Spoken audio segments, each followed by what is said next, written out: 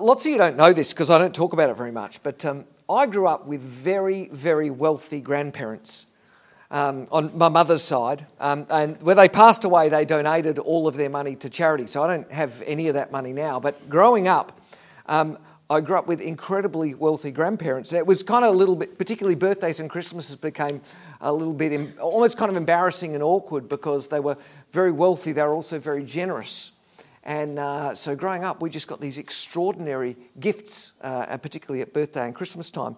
And I remember coming to my 18th birthday, I was kind of nervous about what Grandma and Grandpa would do. And when it came to the day, Grandpa just gave me a small box. That was it. And I would be honest, there's a part of me that's a little bit like, wow, really? That was kind of it. I was, I don't know what I was thinking, but I wasn't thinking this small box. Until I opened the box and inside was a single key. A key to a Ferrari 348 Spider that my grandfather was giving me for my 18th birthday. I don't talk about it much because it's a little bit embarrassing, but I actually still have that car. I don't drive it. I keep it in fact, I only drove it maybe a couple of times after I was 18, just because, I'd been given this Ferrari.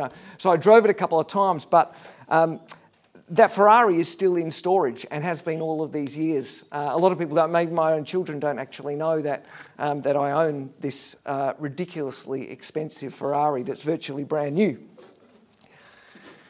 I know, okay. So no one believes me, right? My grandparents were dirt poor. I don't have a Ferrari. I just like watching the kids. Yeah. Someone was willing to take it off your hand. Yeah, there you go. And you know partly why you don't believe me is because if I have Ferrari, I would be driving it, right? I would be talking about it, and you would be seeing it. If someone gave me a gift like that, I would not be keeping it a secret. If you were given an amazing gift like that, you would be using it, right? You would be talking about it. You would be sharing it. You would not be sticking it in a shed and never using it. We're in a series that we're calling Gifted. We're looking at the uniqueness and the wonder that exists inside all of us. We began this series saying that each one of us is created by God. We're created by God on purpose, and we're created by God for a purpose. None of us is an accident. None of us is here just because of some weird evolutionary thing that happened. That we're here by design and by the purpose of the God that created us. We spent last week talking about the spiritual gifts, the unique gifts that God puts inside every believer, inside every Christian. We said that spiritual gifts are special abilities given to a Christian by God for the purpose of building up the church, the purpose of building up God's people. And we got really practical and took that sort of assessment together, and it gave many of us an idea of what the gift or gifts are that God has put inside us. For some of us, that was a kind of confirmation of things that we've sort of known about, for some of us for a long time. For others, it was a kind of a brand new process, and we saw ideas and we saw words and we saw things that we've never really thought about before. So for some of us, it was a bit of a sort of an awakening moment of going, wow, yeah, I kind of get that this is something that God has put inside me. Knowing a gift is one thing, but a gift is wasted if it never gets used. And so we're going to talk really practically over this week about how we use our spiritual gifts, because we're not the first people who wrestled with this question of, well, what do I do with the gift that God's given me? The early church faced the same question as they were exploring the gifts that God had given them, and all of a sudden church was looking different. It wasn't just about someone up the front, a priest up the front doing something for them, that all of a sudden believers realised that the Holy Spirit of God existed inside them and that they had gifts to contribute to the life of the church. And so the leaders of the early church spoke a lot about what we do with what God's put inside us.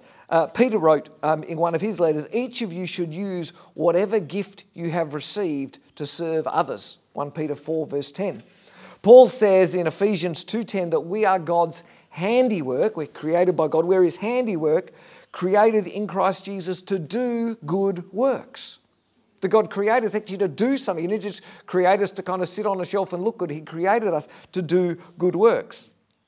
When Paul writes to the church in Rome about spiritual gifts, we read last week a letter that Paul wrote to the church in Corinth and what he said about gifts there. But when he wrote to the church in Rome, our book of Romans, he talked about spiritual gifts there too. And he said this, he said, just as each one of us has one body with many members, and not all members have the same function, so in Christ, we who are many are one body, and each member belongs to one another. We have different gifts according to the grace God's given us. It's the same kind of teaching, the same things that he was writing to the Corinthians. He goes on, he said, if one's gift is prophecy, let him use it in proportion to his faith. If it's serving, let him serve. If it's teaching, let him teach. If it's encouragement, let him encourage. If it's giving, let him give generously. If it's leading, let him lead with diligence. If it's showing mercy, let him do it cheerfully. Paul's saying, whatever gift you've got, do it. Use it. If you've been given this gift, go do that thing. And Paul doesn't say it here, but when you read the rest of Paul, it's pretty clear that he means not just kind of casually in your spare time. Paul talks about serving God wholeheartedly. In fact, Paul says about his own life, he says, I consider my life worth nothing to me. My only aim is to finish the race and to complete the task that the Lord Jesus has given me. Paul says, my only goal in life is to do the thing that God's created me to do. To take the gifts, to take what God's put inside me and to use that for what he's called me to. That's the only thing I want to do with my life. Jesus said to his followers, he said, you are the salt of the earth. But if the salt loses its saltiness, how can it be made salty again? It's no longer good for anything except to be thrown out and trampled underfoot. You are the light of the world. A town built on a hill cannot be hidden. Neither do people light a lamp and put it under a bowl. Instead, they put it on its stand and it gives light to everyone in the house. In the same way, let your light shine before others, that they may see your good deeds and glorify your Father in heaven. Jesus is saying that you were made to do something. You were made with a purpose, just like salt and light have a clear purpose, that you were made with a clear purpose. He said, and if you're not doing what you're made to do, well, he said, if salt loses its saltiness, it's no longer good for anything. I know it's a whole lot of, kind of jumping through the Bible, but I want you to see how central the idea is to the New Testament church that we are to use the gifts that God's given us. God's put something inside each of you. He's put something inside each of you to be used. And not using that thing is like having a Ferrari in storage. It just doesn't make sense, does it? It's sad for you. It's sad for those who will benefit from the gift that God's put inside you. And it's also, in a way, it's sad for the giver of the gift.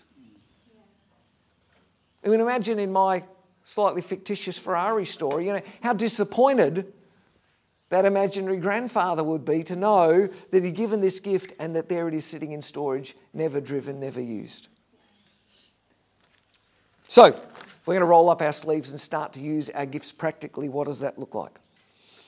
Let me start by saying the same thing that I said a couple of times last week, is that the assessment that you took last week is just a start. It's just an idea. It's just something to sort of point you in a general direction of something that you can try.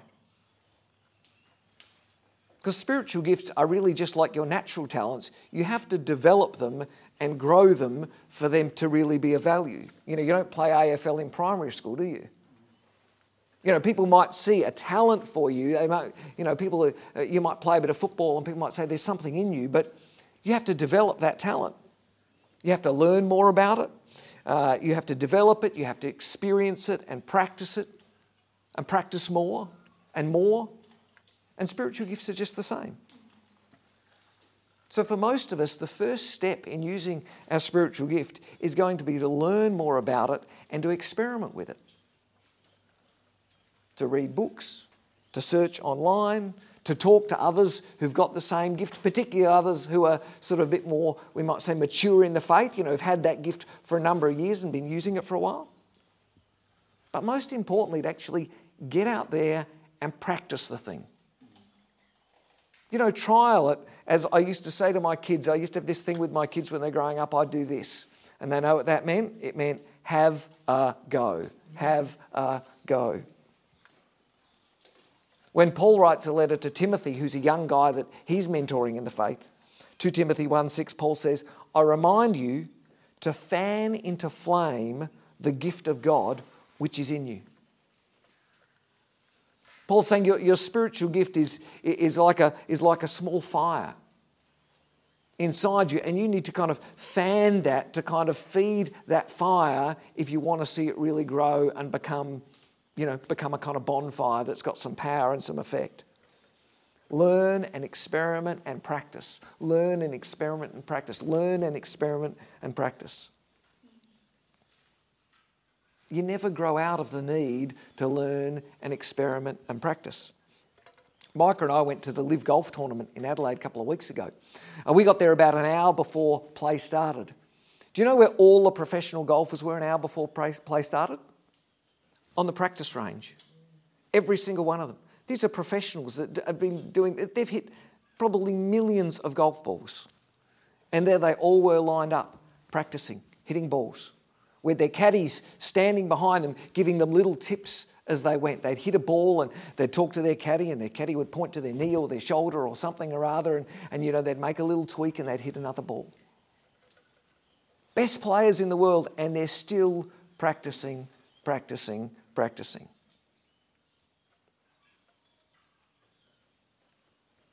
If your spiritual gift is new to you, and I know there were some of us that, this is kind of brand new. If your spiritual gift is new to you, learn about it. Practice it. Don't just imagine that it's just going to kind of happen any more than a primary school kid who's good at football will just think they're going to play for the Crows next week. Learn about it, practice it, get into it, have a go with it.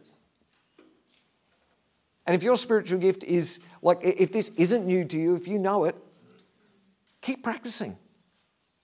Keep working at it, keep honing it, keep learning about it. I want to make a few so that's really the main message, right? Is just get out there and have a go. There's no tricks to this, there's no magic to this, it's just use it. Use it, learn it, and kind of reflect on it. You do something, just like learning anything. You do something and you go, did that work? Did that not work? But I just want to make a few kind of specific comments about the gifts. And I want to say this, and this is really important to particularly the way we're doing church here at Tide, that your spiritual gift is not just about you getting involved here on a Sunday morning. Knowing your spiritual gift is not a volunteer recruitment strategy to get people to do things on a Sunday morning. Now, of course, you can use your gift here on a Sunday morning. People with hospitality and encouragement gifts can look out for one another and welcome people into the building and into the place in the morning. People with gifts like leadership and wisdom and teaching, they can lead our small groups and be involved in that sort of space. People with intercession and faith gifts, they can be praying over others and investing that gift in people when we meet. There's always work to be done in setting up and packing up for people with helps gifts or others. And, obviously we've got creative people who are leading our worship and things like that. But I want to say this as clearly as I can, that what you do with your gift here on a Sunday morning is just a really small part of the way that God wants to use your spiritual gift, whatever your spiritual gift is. Most of us, pretty much all of us, will make the biggest contribution with our spiritual gift outside of what happens in this room on a Sunday morning. Connecting with one another during the week, loving and serving one another during the week, praying and leading and teaching and sharing wisdom with one another outside of Sunday morning during the week. I mean, that's what it means. When we always say things like church isn't just Sunday morning, church is a community. That's what that means. Is that church, is that your faith doesn't just exist in here on a Sunday morning. It exists out there. The early church wasn't about a weekend gathering. I mean, if you ever notice that when you read through the New Testament, almost none of the stories happen within the context of a weekly gathering. Almost none of them. In fact, if you didn't know anything about the church and you just read the New Testament, you would hardly know that they gathered once a week. They did, but you'd certainly not read the New Testament and go, wow, it was all about a weekly meeting, would you? The early church was a community of people who were committed to God, to loving God and to serving God and to doing life with one another, all of life with one another, not just on a couple of hours once a week. So what we're reading about spiritual gifts, the things that Paul and Peter and others are writing about spiritual gifts, they're not writing about what happens in a meeting like this. They're writing about what happens as we do life together. Every spiritual gift will find its biggest contribution outside of the Sunday morning context. That's the first thing I want to say. The second thing, I want to make a couple of comments about the miraculous gifts. Now, the Bible doesn't call them miraculous gifts, but we often call them miraculous gifts, talking about things like tongues and interpretation of tongues, healing and miracles, exorcism, those sort of gifts. Because a lot of our spiritual gifts kind of make sense with our personality. I don't know if you noticed that, but a lot of people, lots of our gifts, they kind of connect with who we already know that we are. I have a teaching gift, and when I first discovered that, it was really no kind of surprise to me. I've always loved, even before I was a Christian, I've always loved teaching other people and helping other people to understand stuff and grow in that way. When I became a Christian, long before I did this sort of upfront stuff, and even when I was just a kind of an early Christian, when I would read the Bible, I would just naturally want to share with other people what I was reading and what I was learning. So when I discovered that I have a teaching gift, it was really kind of no surprise to me. And to other people who knew me, they went, yeah, that kind of makes sense. I can see that in you. But for most of us, the miraculous gifts are different because there's nothing in our life that really points to those kinds of gifts. I mean, no one says, I loved French, I love learning French at primary school, maybe I have the gift of tongues. You know, you just don't do that. No one says, I wanted to be a doctor when I was a kid, maybe I've got the gift of healing. It doesn't work like that. The only way really to know that you've got those miraculous gifts is to actually do them and see what happens. And so I just want to say to people really clearly, I really want to encourage you to explore those miraculous gifts. Because you're not going to sit here and go, well, I guess I could have this. You're not going to know you've got those gifts unless you have a go at those and see what the Spirit of God does inside you. Talk to people who've got those gifts. There are people in this space who've got those gifts. Talk to people who've got those gifts and learn about them. Take opportunities to explore them. Put yourself in a place where you can be exposed to those gifts. What I mean by that is sometimes on a Sunday morning, someone will say, look, something's going on in my life, could you pray for healing? And a bunch of people will gather around that person and pray for healing. If you're in that circle, don't step out of it because you think, well, I'm a bit scared of the healing thing. Explore those things. Take opportunities. If people are praying in tongues, if people are talking about gifts of faith and things, find out about those things. Explore those things, and because you never know what's sitting inside you that you just haven't explored it, and so you don't know what God's put inside you. Does that make sense? And I want to say, don't be afraid of the miraculous gifts. I often meet people who are a bit like, particularly depending what kind of, if you've been around church or if you haven't, sometimes, people start speaking in tongues or people start talking about healing. For some people, that can be a bit weird. And it can be a bit like, Don't be afraid of the miraculous gifts.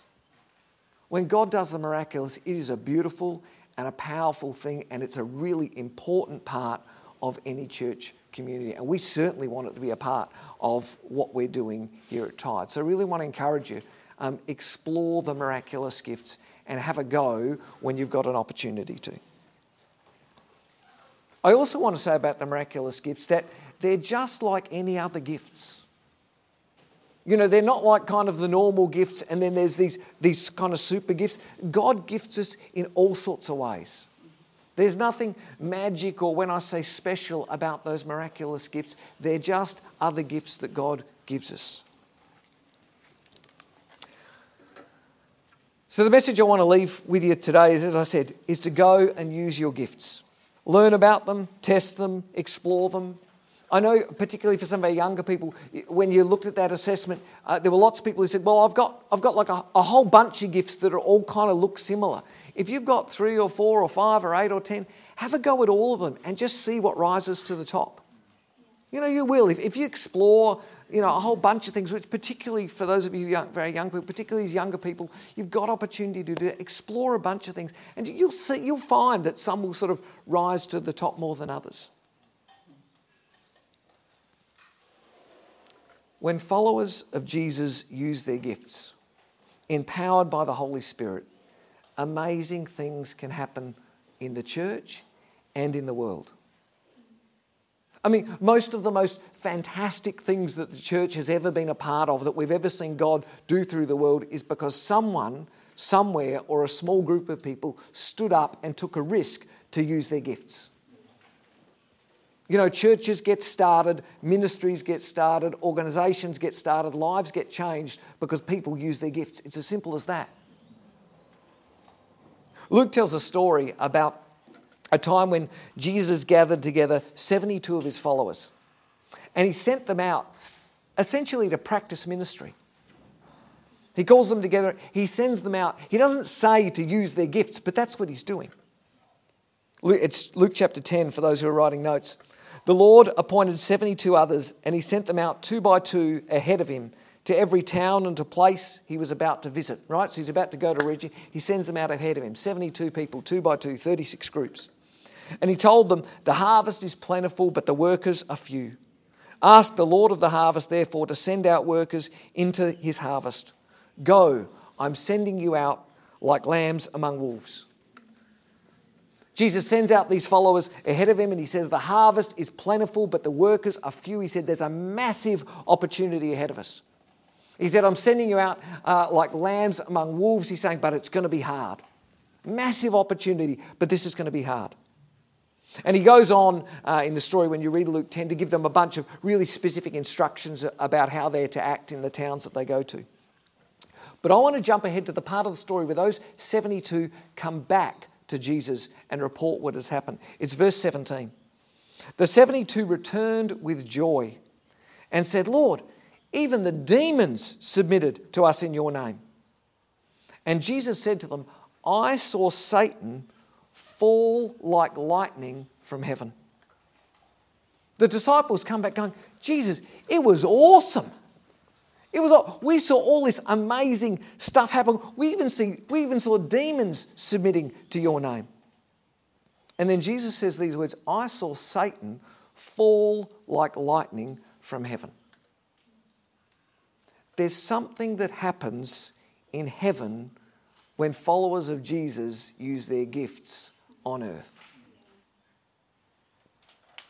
I don't actually understand how that works. I don't actually understand exactly what Jesus saw. I don't think anyone does understand exactly what Jesus saw or how that works.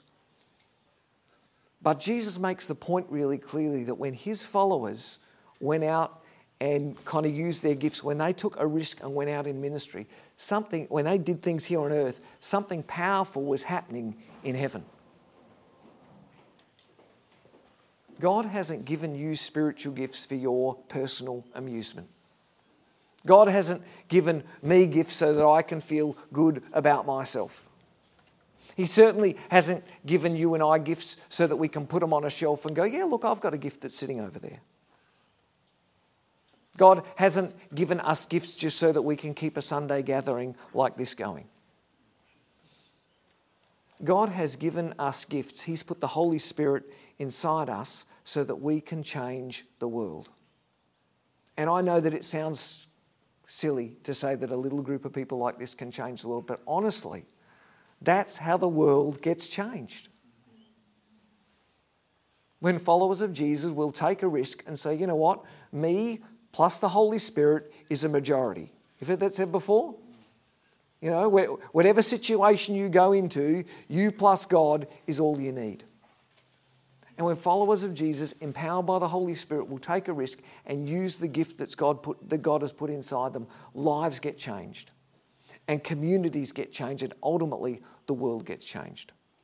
Something happens here and something happens in heaven.